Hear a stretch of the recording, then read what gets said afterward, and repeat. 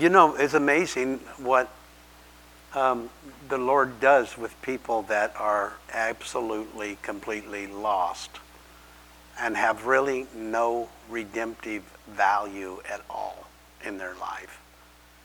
And how he can take someone like you and turn you into a different being, a new creation, a totally different species of being, and turn you from a sinner into a saint. You know, you ever heard people say, I'm just a sinner saved by grace? Well, if you do a real study in the scripture, in the New Testament, none of the apostles called the saints, called Christians, sinners. It's only mentioned twice. He called us, all of the apostles in their writings, like Peter, James, and John, Paul, when they wrote, they said, to the saints of Ephesus, the saints of Galatia, to the saints of the church. And he called you saints. So you're really not a sinner anymore. Amen. And I've heard people say, yeah, but I still sin, so I'm still a sinner. Roof! Roof! Does that make me a dog? Meow. Does that make me a kitty cat? It doesn't make you. A sinner is not just a title of something you've done. It's what a person is before they're born again.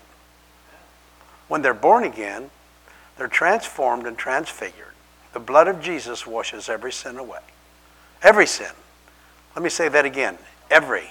E-V-E-R-Y. Every sin is completely destroyed, annihilated, done away as if it had never been. And he recreates your spirit. And your spirit is regenerated, it says in Titus 3:7. That you're not saved by any work that you've just done, but according to his mercy, he saved you. And the word saved there is the Greek word sozo, and it literally means saved, delivered, completely established in every blessing of God. Your spirit gets regenerated like a generator. God steps inside of you, Holy Spirit, and regenerates your spirit. And he fuses you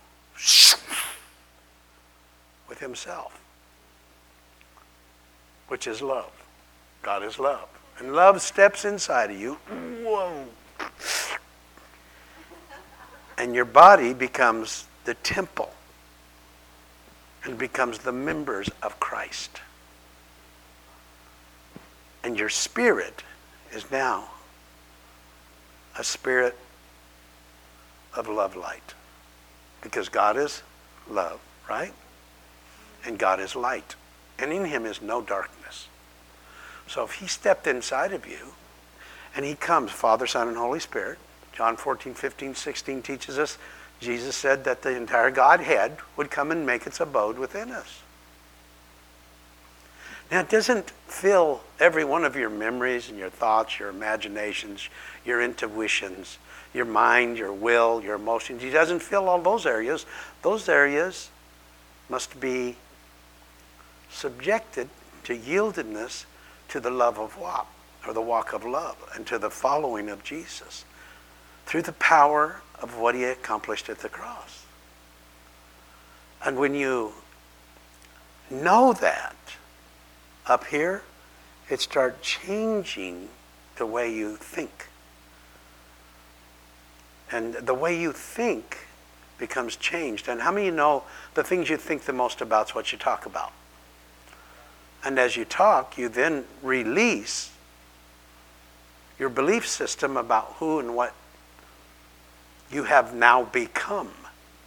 Not because of anything you did, but because of what he did through his creative work.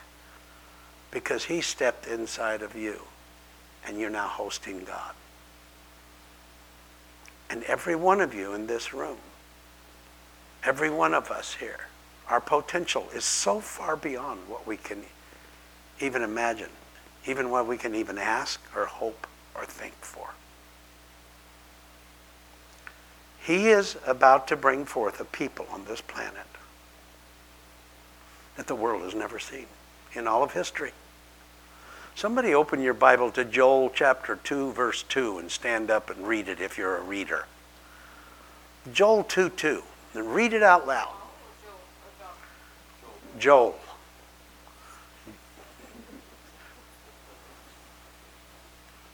Joel 2:2. Do I have a reader in the house? A day of darkness and gloom, a day of clouds and blackness, like dawn spreading across the mountains, a large and mighty army comes, such as never was in ancient times, nor ever will be in ages to come. Did you hear that? An army is coming in the days of darkness that are upon the earth. How many believe that it's getting really dark out there in the world's systems and the world's ways? Really, it's getting really dark.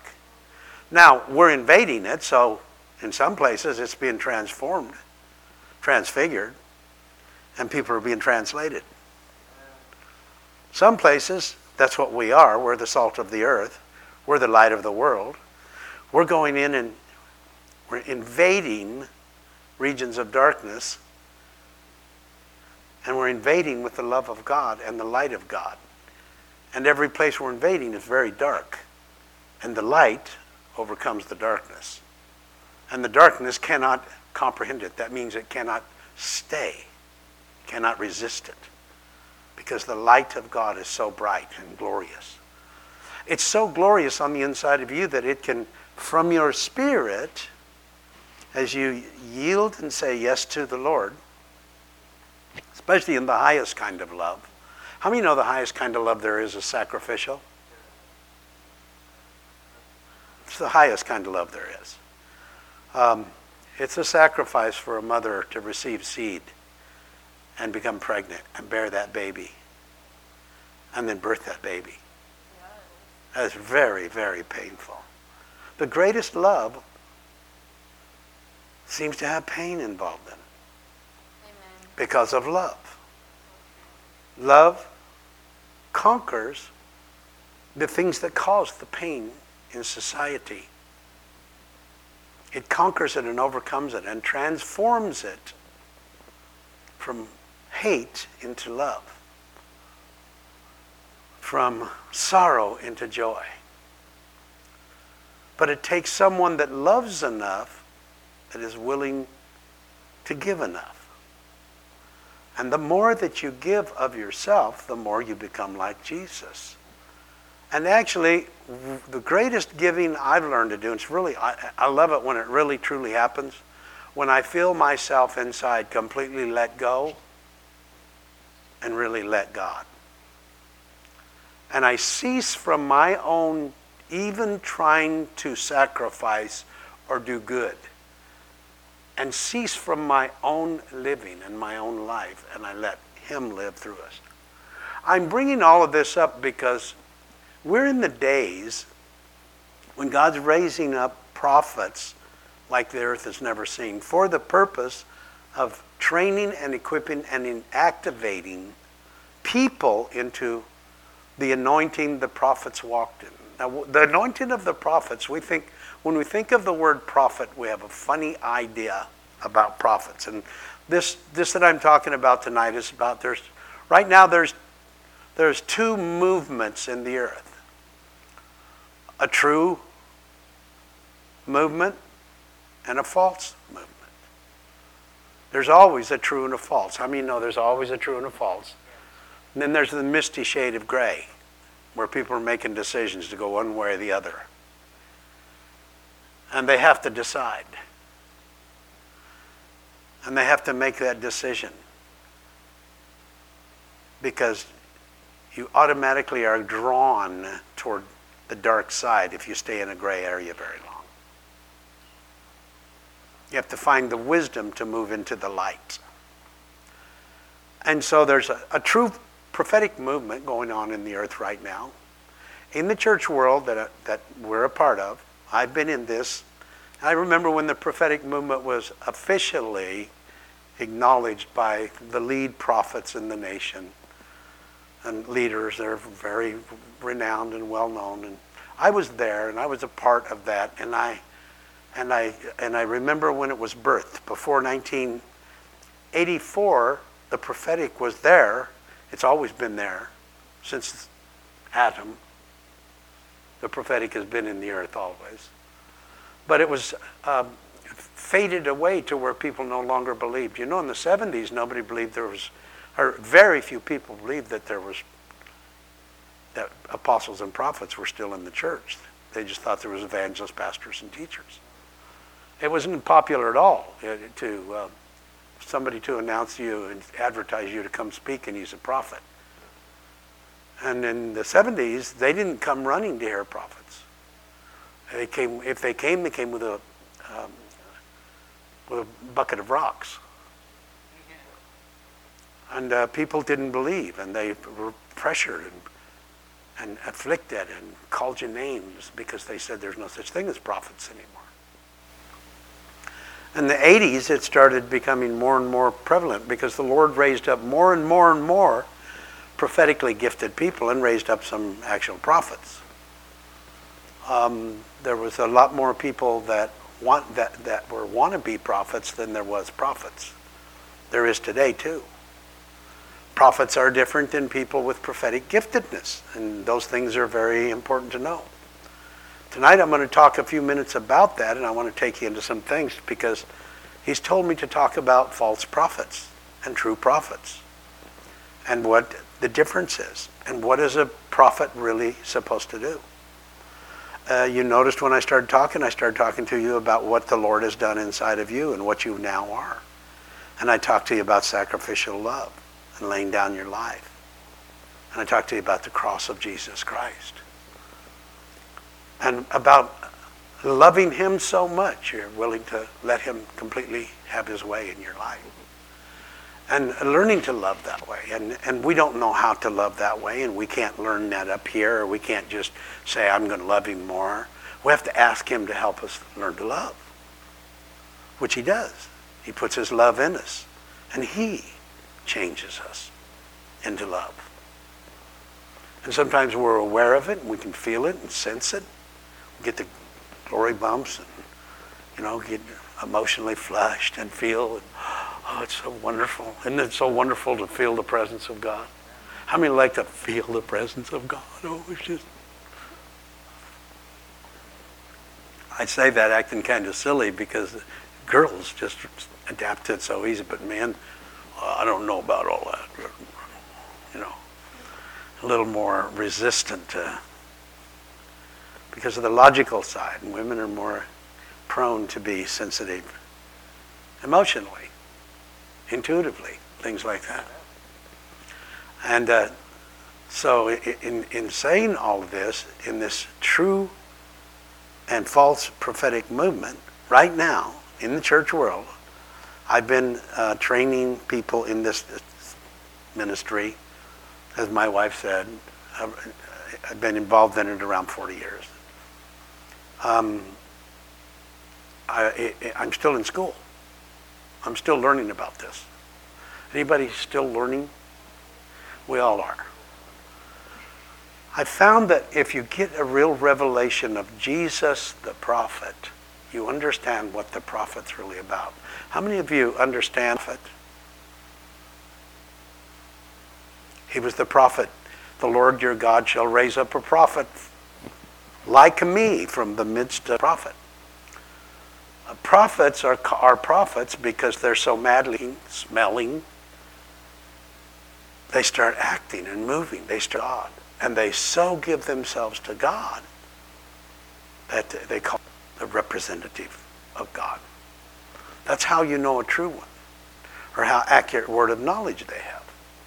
Those things are needed and very important. Prophet, does he reveal God? Does he reveal Jesus? All prophets in the Bible that prophesied from of Jesus Christ, all of them, when they prophesied and they wrote their prophecies, Jeremiah, Isaiah, Ezekiel, you start naming them all, Enoch, all of them when they spoke and did what they did, it wasn't them doing it.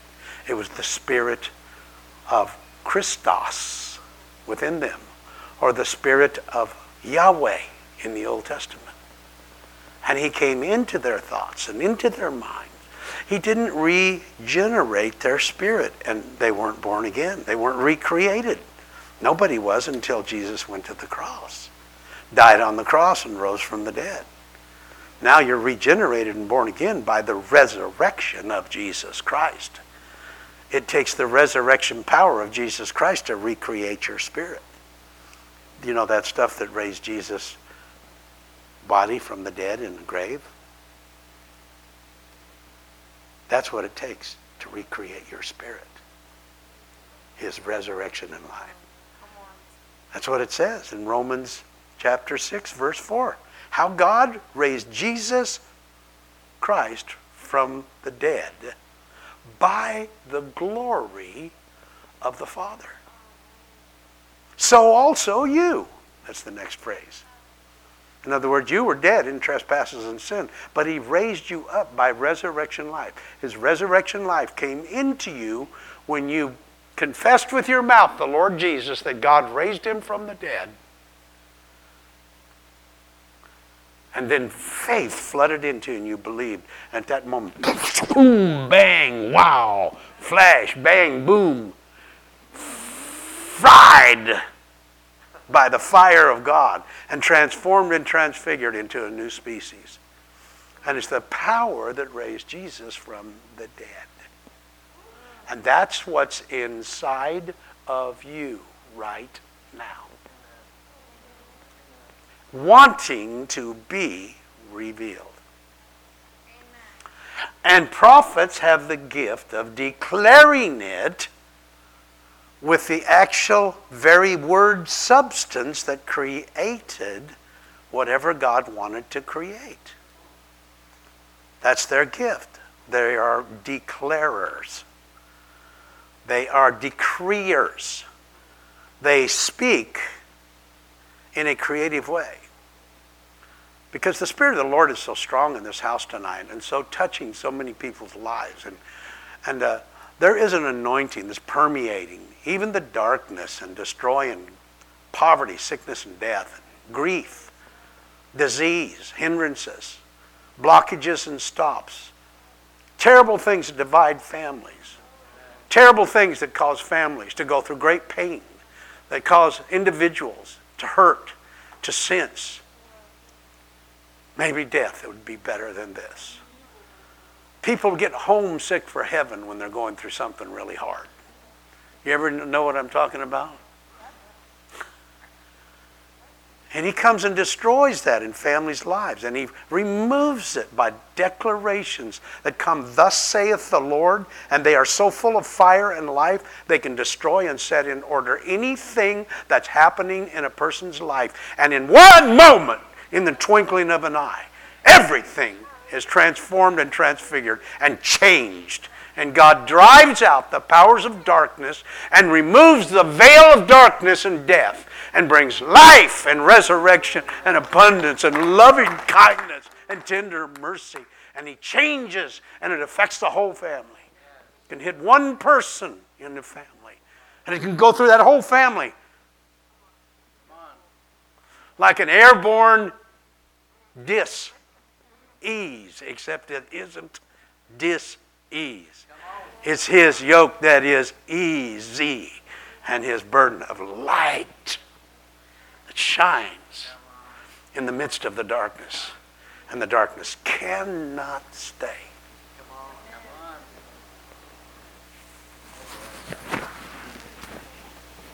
Cannot.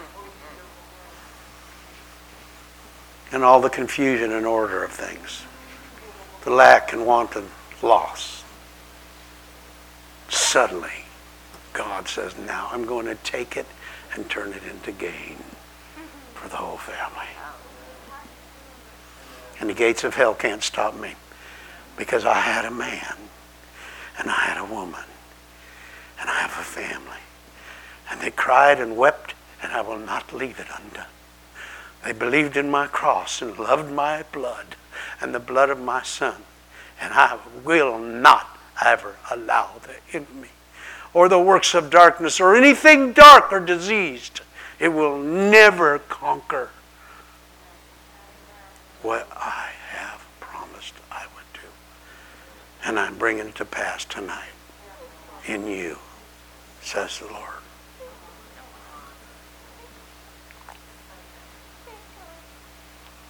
And you cannot refute a word that comes through a true prophet. And I tell you, it will come to pass. It will come to pass. And the gates of hell cannot prevail against it. Nothing can stop it. Nothing. In a case where there's covenant, it doesn't require your perfection. Just a continual referral. Oh, Jesus, it's because of the blood of your cross. I fall short. I'm imperfect. But your great love overpowers all. And anything that would be in the way, that would stumble, is removed because you are the Savior and not me. Isn't that wonderful that God would do that for us?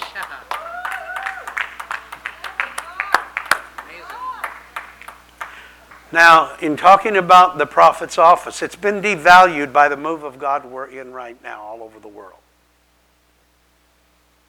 No, that was rather blunt. Yeah, I meant it to be.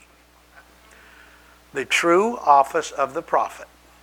Every believer can move in prophetic giftedness, but not every true believer can be a prophet. And when believers prophesy, they prophesy from the gifts of the Spirit. But when a prophet prophesies, they prophesy from the gift of Jesus Christ, who is the prophet. And it is a different authority. It has to be. Because the prophet's ministry, male or female, young or old, doesn't matter what creed, tongue, what color you are, background, rich or poor, bond or free, Jew or Greek, it doesn't matter. When God has ordained and put it on you, and you have that, it is of a higher order and greater power than what's on your everyday believer. And here's why. Not because he wants to make a person greater. Because anybody that wants to be a prophet got to have a screw loose. Because the training for it is very severe. And it's long and tedious, and it never stops. And remember the prophets. What did it say over there in Peter? Remember the prophets, for they are the example of all long suffering and patience.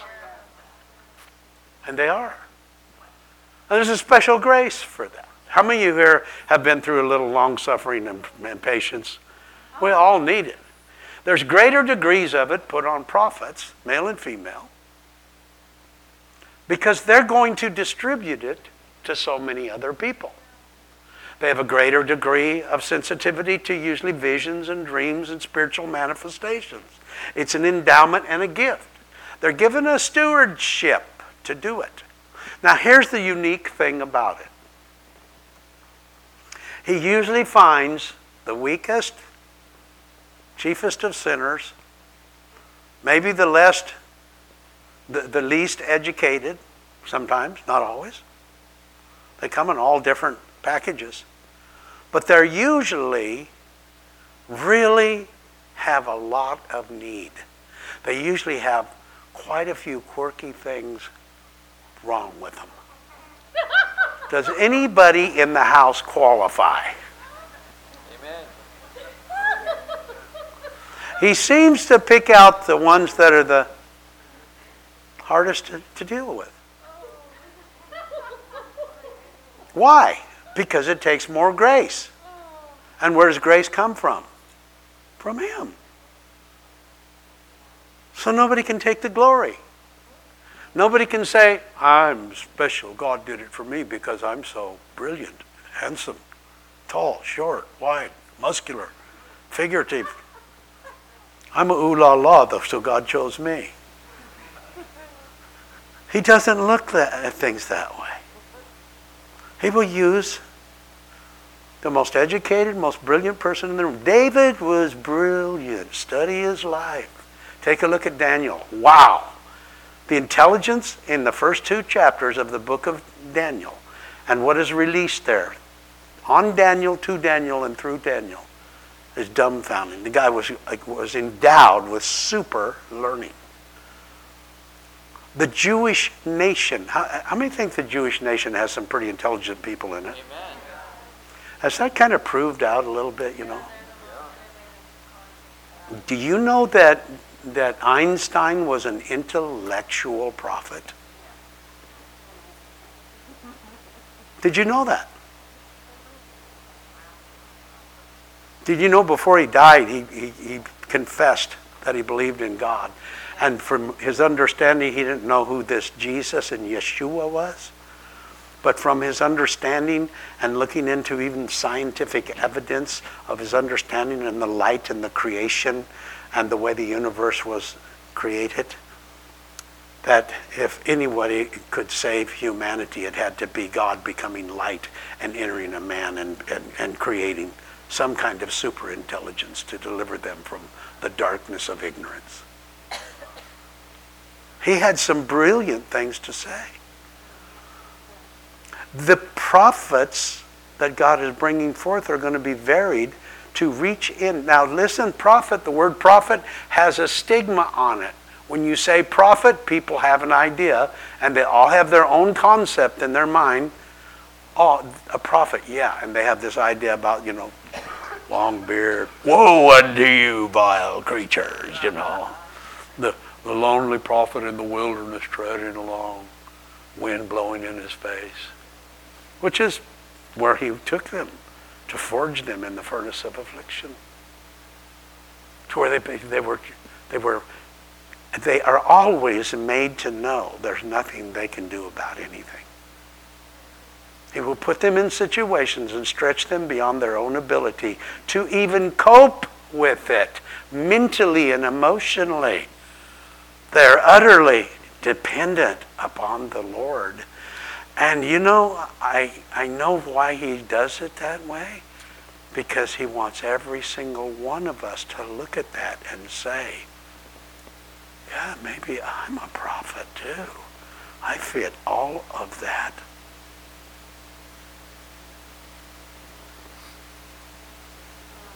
Do you fit all of those things? Does those things sound like they could be personally applied to your life? That being utterly dependent, unable to cope, emotionally weak. A lot of people in the Bible, the prophets were accused of being like insane. They called them nutcases because they saw things in the Spirit. They knew things. They spoke things. And they described it in a way that nobody understood. Oh, I saw a beast had 14 horns and 33 eyes. That guy is a wacko. But it was all spiritual symbolism. That and the fact that in the other realm there are creatures that look like that. Yeah.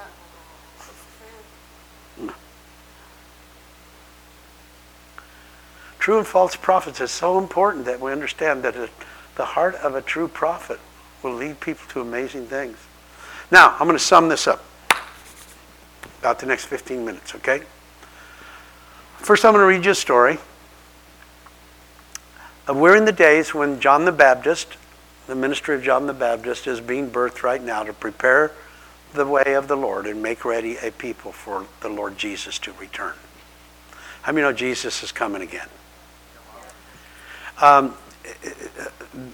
Jesus said of John the Baptist that this is Elijah who is to come. And he will come and restore all things. Well, when he was talking about him, he had already been executed. He'd already lost his head. But he was saying that Elijah would come again. See, there is a spirit and power of Elijah. Luke 1:17 says concerning that day, and he will, and the spirit and power of Elijah will rest up on him. speaking of the last days and a great harvest of people. And he said, the spirit and the power of Elijah will rest upon him, and he'll turn the hearts of the fathers to the children, next part, and turn the disobedient, the lost, to the just one, Jesus. There'll be a harvest of souls coming. In Acts chapter 2, it says, in the last days, he's going to pour out his spirit on all flesh. His sons and daughters will prophesy. The old men will have dreams. Young men will have visions. On his maids, servants, male and female. They shall prophesy. They're called bond slaves.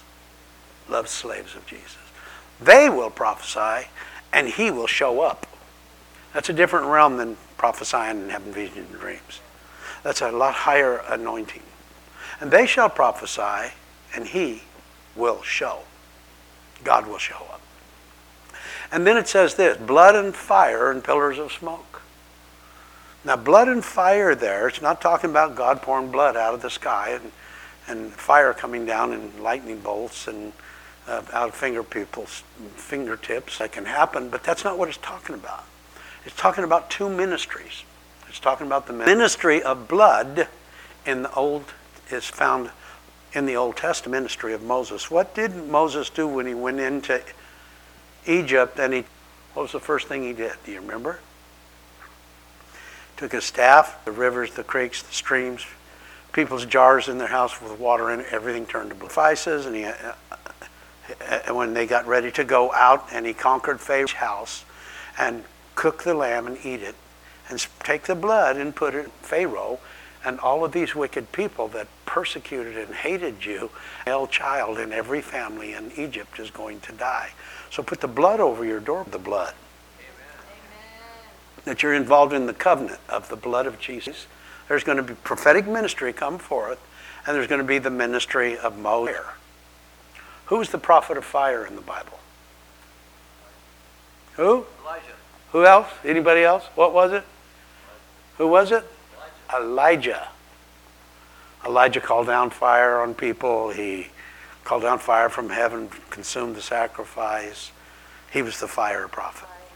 So the Moses and Elijah ministry and the spirit that was on them is about to come up on people in the body of Christ. Yes, it is.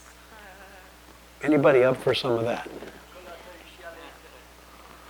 Now John the Baptist, see, he was the forerunner of Elijah, and he prepared the way for the Lord. Are you guys still with me? Would you like me to read you a story? I'm going to read you a story. This is Matthew chapter 3 in the Passion Translation, New Testament. It was at this time that John the Baptist began to preach in the desert of Judah. His message was this: the reign of heaven's kingdom is about to appear. So you better keep turning away from evil and turn back to God. Isaiah was referring to John when he prophesied. A thunderous voice. One will be crying out in the wilderness, prepare ye. Prepare yourselves for the Lord's coming.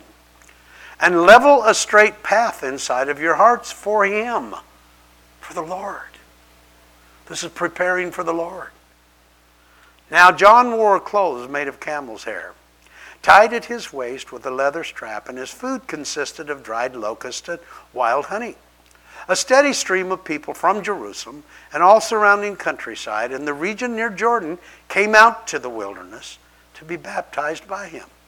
And while they were publicly confessing their sins, he would immerse them in the Jordan River, the baptizer. And when they saw many coming from among the wealthy elite of Jewish society and many of the religious leaders known as the separated ones, the Pharisees, we saw them coming to witness the baptism. He began to denounce them, saying, "You offspring of vipers, you who warned you to slither away like snakes from the fire of God's judgment." Wow. I like that. Does anybody like that? I like that. He's talking to these people that are Now listen, real, genuinely, like poisonous snakes that poison everything and everybody they get around. And they're destroying a whole nation and taking them into bondage and turning them away from God. And John the Baptist is rather indignant about it. He has the same fiery anointing on him as Elijah. And he's coming again. And he's coming on company of people. And raising up an Elijah company of people. And they will want to turn people. They will have so much love in them. They will be a bride that will turn people toward the bridegroom. And they will prepare the bride and make ready the bride for Jesus. You women are all, your eyes are all gone. You get it. Men don't get this bride thing. Even though we're called to be the bride. Aren't we men? Aren't we called to be? And ladies are called to be sons of God, aren't they? Actually, only the bride can birth. When the sons of God are birthed, the manifestation of the sons of God, well, you haven't seen that yet. It's going to be a worldwide move of God that's going to shake and rock and change and transform everything. The only one that will be able to birth the sons of God will be those that have become the bride of Christ.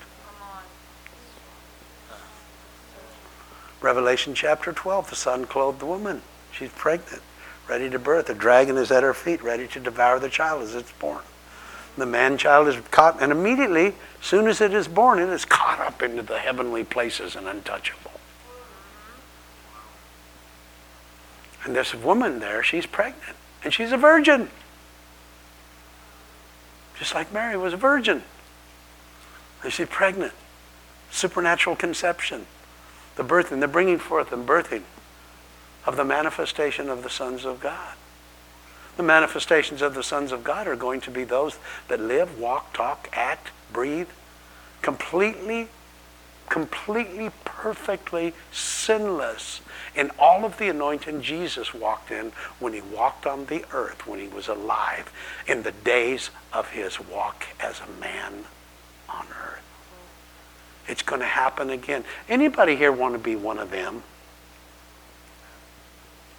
Some of you are looking at me like, I don't know if what you're saying is true. I haven't heard this strange fire. That's okay. It's all right in the Bible. I'm giving you all kinds of Bible verses and scripture. And how do you know if I'm telling you the truth? How do you know if what I'm saying is a true message of what a prophet would say? And I'm not claiming, I'm saying the true message of the prophets in the Bible. I'm talking about those prophets. I'm talking about the prophet Jesus. How do you know what I'm saying is true? What is it requiring of you? What is it asking you to do? Who is it exalting? Where is it taking you? What is it causing you to yearn for, long for? True prophets make you want to fall in love with Jesus. They challenge you to holiness and the fear of the Lord. Of reverential respect that says, oh, I don't want to do that. I like the anointing better. I don't want to lose any of this. Not for that. That's the fear of the Lord. It's the beginning of wisdom. It causes you to depart from evil and from iniquity of doing your own thing and fall madly in love with him. You know true prophets because they love Jesus. You know true manifest sons of God are going to come forth. And you know the bride is going to be a glorious bride without spot or wrinkle. And that's who and what you are. And my commission in life is to tell you these wonderful things that are from the Bible. People call me a prophet. You know it means nothing to me. It's honorable. It's because I know who the prophet Jesus is. But I'd rather say, people said, oh, Timothy Sherman, wow, he reminds me of Jesus. I'm going to see him. You're going to see him. We're going to look in his eyes and behold him. And he's going to say something to you. He's either going to say, well done, good and faithful servant. Can you imagine standing before Jesus and having to drop your eyes? I don't want to drop my eyes. Do you want to drop your eyes? No. You want to behold him and look into him. You want to you go into his eyes. You want to, this is about Jesus. The true and false prophetic movement. The false prophetic movement will get you involved in all kinds of distractions. It'll highly exalt gifts and do very little. You know, people are all the time talking about, yeah, it's about having godly character. The word character is mentioned, I think it's 3, maybe 4 times in the entire New Testament. We think character is a big deal. God's not all that shook up about you developing character. Oh, you walk this way and you go through this. God's going to take you through this, and you need to practice these things and you be disciplined and so you can have character. How many have heard that your whole life? It's not true. It's another false doctrine that teaches you to fall under the power of self-striving and keep the law and do everything perfect. You can't develop your character. He develops your character by you living from the nature of Christ in you. You are partakers of his divine nature. And you have escaped the corruption that is in the world that is caused by lust. And then it names 9 character traits that you receive when you live from the nature of the glory of Christ in you. And you do it through his exceeding great and precious promises. Another way you know true prophets, true apostles, is they will always tell you, you can't do it unless you fall in love with the book. Because the promises of God are in this book, and they're covenantal promises, and they are forever settled, and heaven and earth will pass away, but they will remain forever. And this word cannot be changed. It's infallible, and it's the words of God. And the character you want comes through the divine nature of God living through you and you yielding to it. And you do that through loving his word and embracing the promise of the covenant here and the promise of the living covenant inside of you and the voice in you and the visions and dreams that he gives you and all the wonderful spiritual ways he opens you up to, and he begins to develop you into a supernatural person who can live in this realm and see and operate in and understand the invisible realm at the same time. And you can live on earth and walk in heaven at the very same time. And that's the reason we do schools of prophetic ministry, to train and equip people. Not to become prophets, but to fall madly in love with the prophet, Jesus. And he said, I will raise up from the midst of you a prophet like unto me, and him shall the people hear. And whoever does not hear that prophet, Jesus, it's a capital P. It's found in Malachi, it's found in Deuteronomy, it's found in Numbers. The capital P, look for big capital P, that's Jesus before he became a human. The promise of him. That's Yahweh in the Old Testament who became a human being. Yahweh who became human. In the New Covenant, he changed his name to Yeshua. Yeshua. And he is God. And now he has multiplied himself by coming into your body and living through you. And he has many sons called unto glory. Jesus was the first of many sons called unto glory. He was the first of many sons called into glory. The first of many brethren.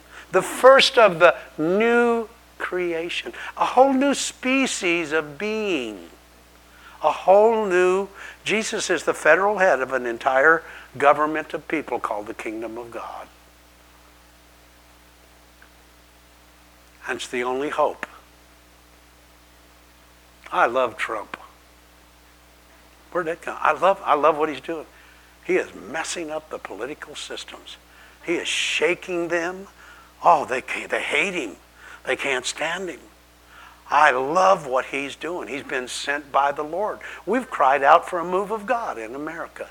We've cried out for it. Now, I'll say all this and not say much anymore, and people will go away and say, wow, he's prophesying Trump's going to be president.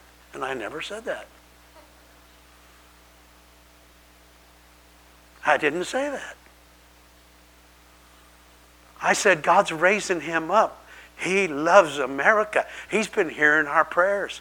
And he's messing with the big boys in all the political arena and the special interest groups and all the power brokers and the people that thinks they can rule over America and move America where they want to out of greed and avarice and power and drive us into things that this nation wasn't created for. And we need to pray for Donald Trump. And I'm telling you, but this... from the prophetic voice of the Lord Jesus, the man has to be protected. They're going to try to kill him. They're going to try to kill him. And we will not stand by and let it happen. Do I hear an amen? Amen. Not Cruz, not him, not Rubio, not Kasich. None of them. I don't even want to say Hillary or anybody else assassinated. Only ones that are going to be assassinated are the one God's ordained. There's a bunch of us that could be a part of that assassination. Anybody want to be a martyr? Jesus was. Oh, not me. I don't know. No. Are you going to die someday? Every day. Well, if you're going to die someday, why waste a good death? Catch on fire for God. And when it's your time, go out in a blaze of glory. Why waste a good death?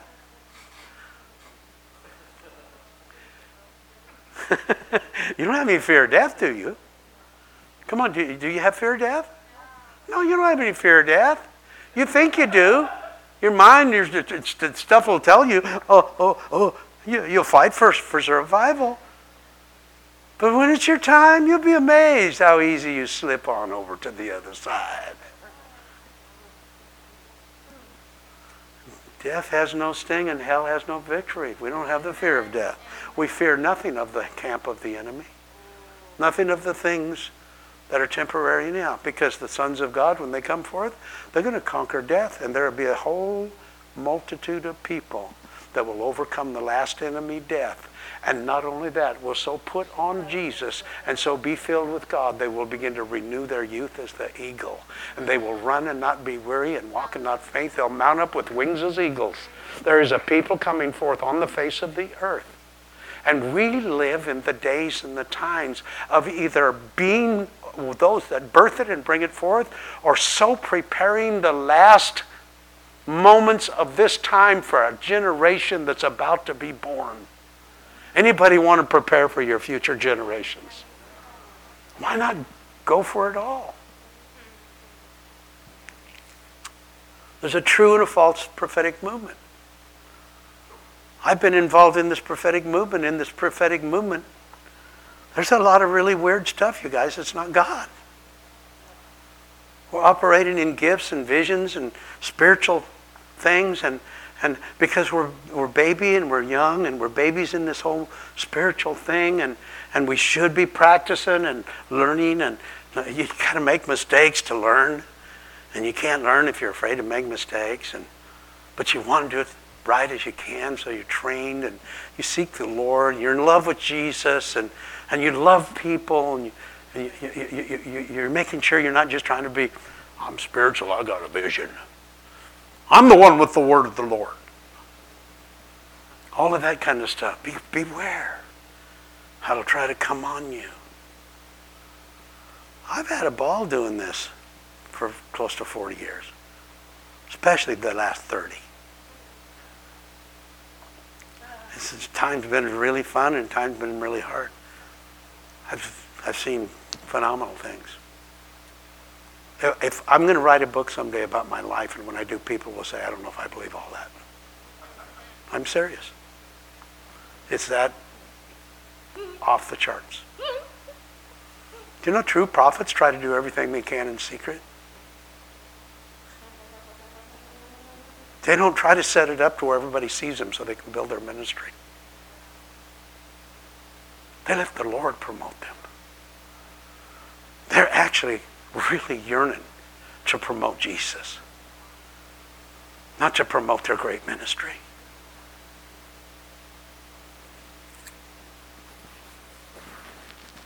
Well, that has an edge on it. That's kind of dividing asunder soul from spirit, joints and marrow.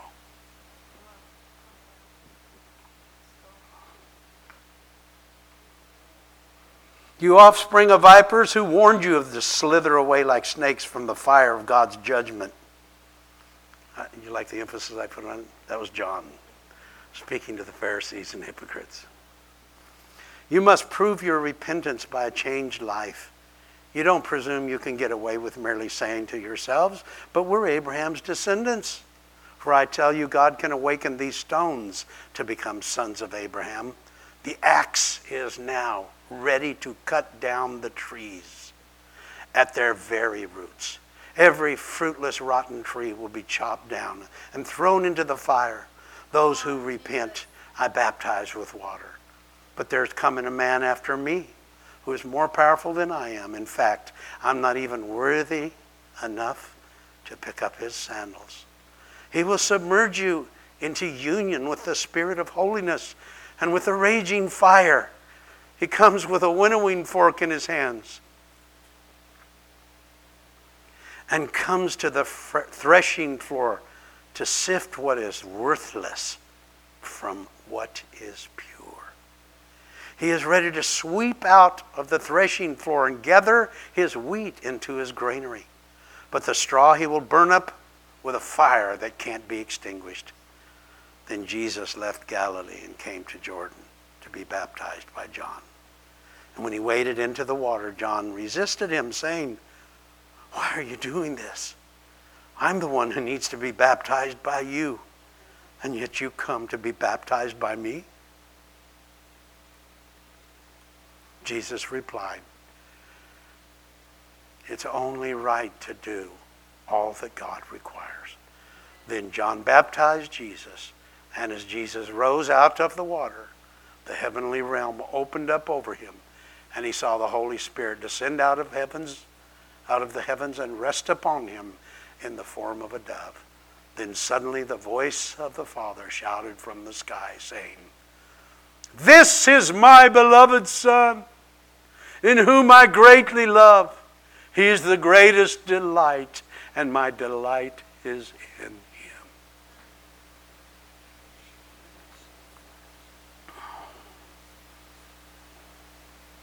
You guys enjoying the drama? Are you seeing pictures? The Word is a picture book. It's amazing. It's alive. It'll take you, and in a moment, translate you back in time, 2,000 years ago, to be right there at the Jordan River. Your spirit can time travel, you know. It's made of light, different light than the sun, the moon, and the stars. It's made of eternal light, not limited to time or space. That's your spirit. That's what your spirit's made of. You can time travel. You can be trained in that. You can know. You can have secrets and keys. The Lord is now opening them up to everyone whosoever will. You can partake of all that he desires and become all that you were created to be in this generation. A generation that's never been before, nor will ever be seen again. Joel 2:2. I'm going to finish this up right here now.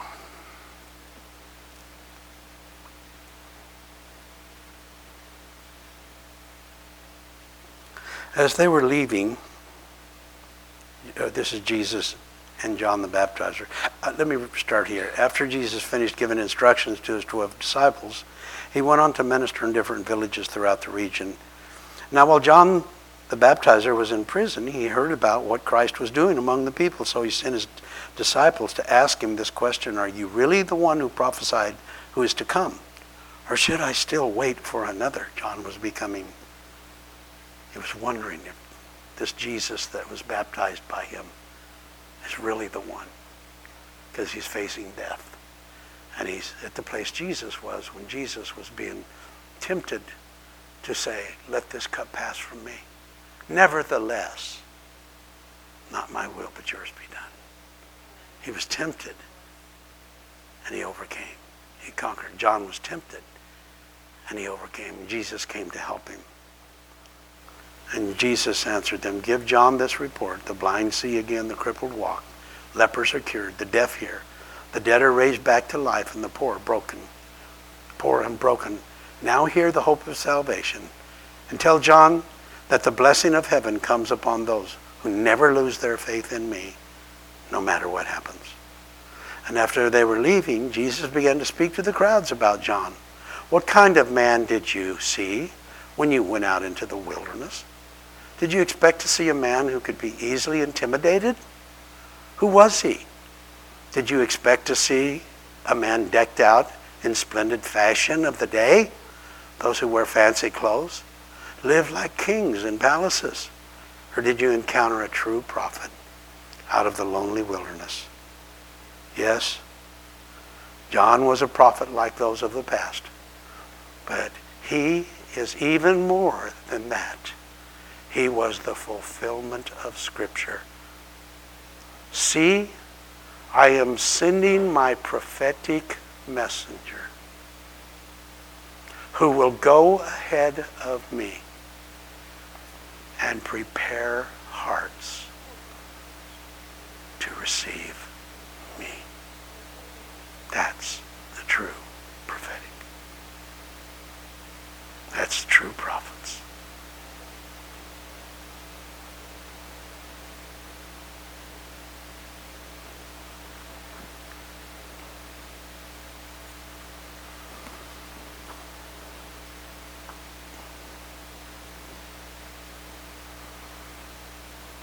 Moving what we're moving into now as the body of Christ. Great shaking is taking place. Chuck Pierce gave a word January 13th, and it said he's going to, over the next 6 months, he's going to shake everything, and leaders and foundations, and it's happening in our government. It's happening actually in the church world. There's all kinds of things happening. There's a great exposure coming in the body of Christ. In the middle of the great exposure of the falsity, it has to happen. Because in highly spiritual prophetic dimensions, there are many visions and dreams and things that are ministered to the body of Christ, directing and guiding people's lives, utterly failing. And there are many people giving visions that are of their own imagination and not of the and of course, the imagination is important, and it's a gift. But there is a purification process that the Lord is bringing in to purify our words, our dreams, our visions.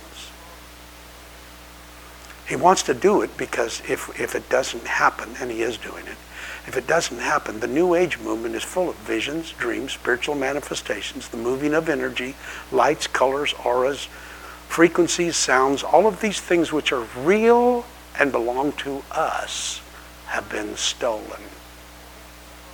They have been used and abused, and they've mingled in prophetic circles. Boy, this is so fun teaching this. Timothy, if you teach that, don't you know you're going to scare people to be afraid to move into the prophetic? Well, if they're really called and really love Jesus, they will follow the Bible, and they'll spend time with Jesus, and they'll move in the prophetic. But they'll do it with a heart to do it in purity. Yes, that's right. Yes. With a heart to do it, to glorify Jesus, to draw people to Jesus, to not self-promote. Oh, you should be gratified inside and feel good about who and what you are. And it's great to do something really great and say, whoa, man, this feels good. I love the way I feel. I'm all right. He wants you to have that. He wants you to be that way, confident in him. But but he wants you to give it away in purity. And the true prophetic movement is about to be born, because what it is right now is very infantile. A lot of people think the prophetic movement's over. It's just now ready to start.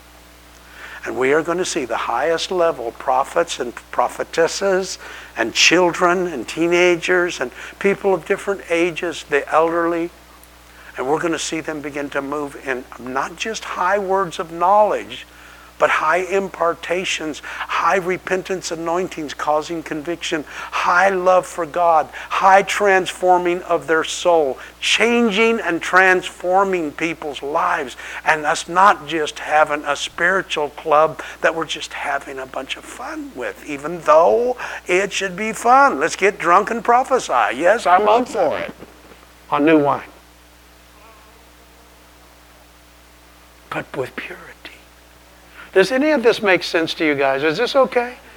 Because there's not that much correction going on or speaking into this sort of thing. And it has to be spoken into because of what he's going to birth. He told us what we're going to, he's made it real clear that what's going to be birthed here, what's being birthed here, is going to cause people to be able to walk in a glory, in divine character, through the nature of Christ that they've never walked in before. And we're going to really see our nation turn back to God. Do I hear an amen? Amen. Let's all stand up.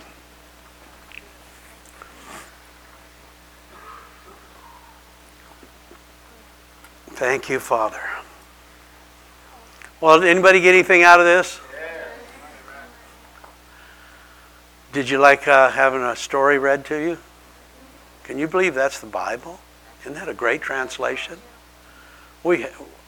Mary's not here tonight, but we usually have them out there on the table. You can get them from us. Passion Translation. Anyhow, we're going to do an offering right now and give you a chance to sow into our ministry. I know there's some people here very excited about giving money to Jesus. I know they love to do that, right? Because you know that when you give money to Jesus, he gives you more money back. And then you can have more money to give to Jesus and to help people out. And anybody want to pay their bills? How many want to pay their bills? How many like to be able to drive a new car? I believe in all that. I believe in prosperity. I believe in prosperity. I believe he wants you to prosper and be in health. I believe he wants you to have abundance. He wants you to live in a lifestyle where you have overflow so you can give to those that have not. And you can bless many people. So we're going to give you a chance to do that right now. I want everybody to just, with me right now, touch the heart of God and ask the Lord to put faith in your heart, and then for you to do what you so desire to do in sowing seed from your own heart. I don't think the Lord necessarily tells everybody what to give. I can't find that in the scripture. But he does give you the faith to give. And if you will listen to that nudging in your own soul, your own spirit will actually challenge you to giving that will cause you to really prosper. And so it's like planting a garden. You plant more seeds, you get more harvest. So we're going to pray about that right now. And I want you to just touch the heart of God. And Father, what everyone does, I ask that they would do it because they love you, that this is a love offering, and God so loved the world that he gave. And we're your children. We love to give. We live to give. So we open our hearts right now in the name of Jesus.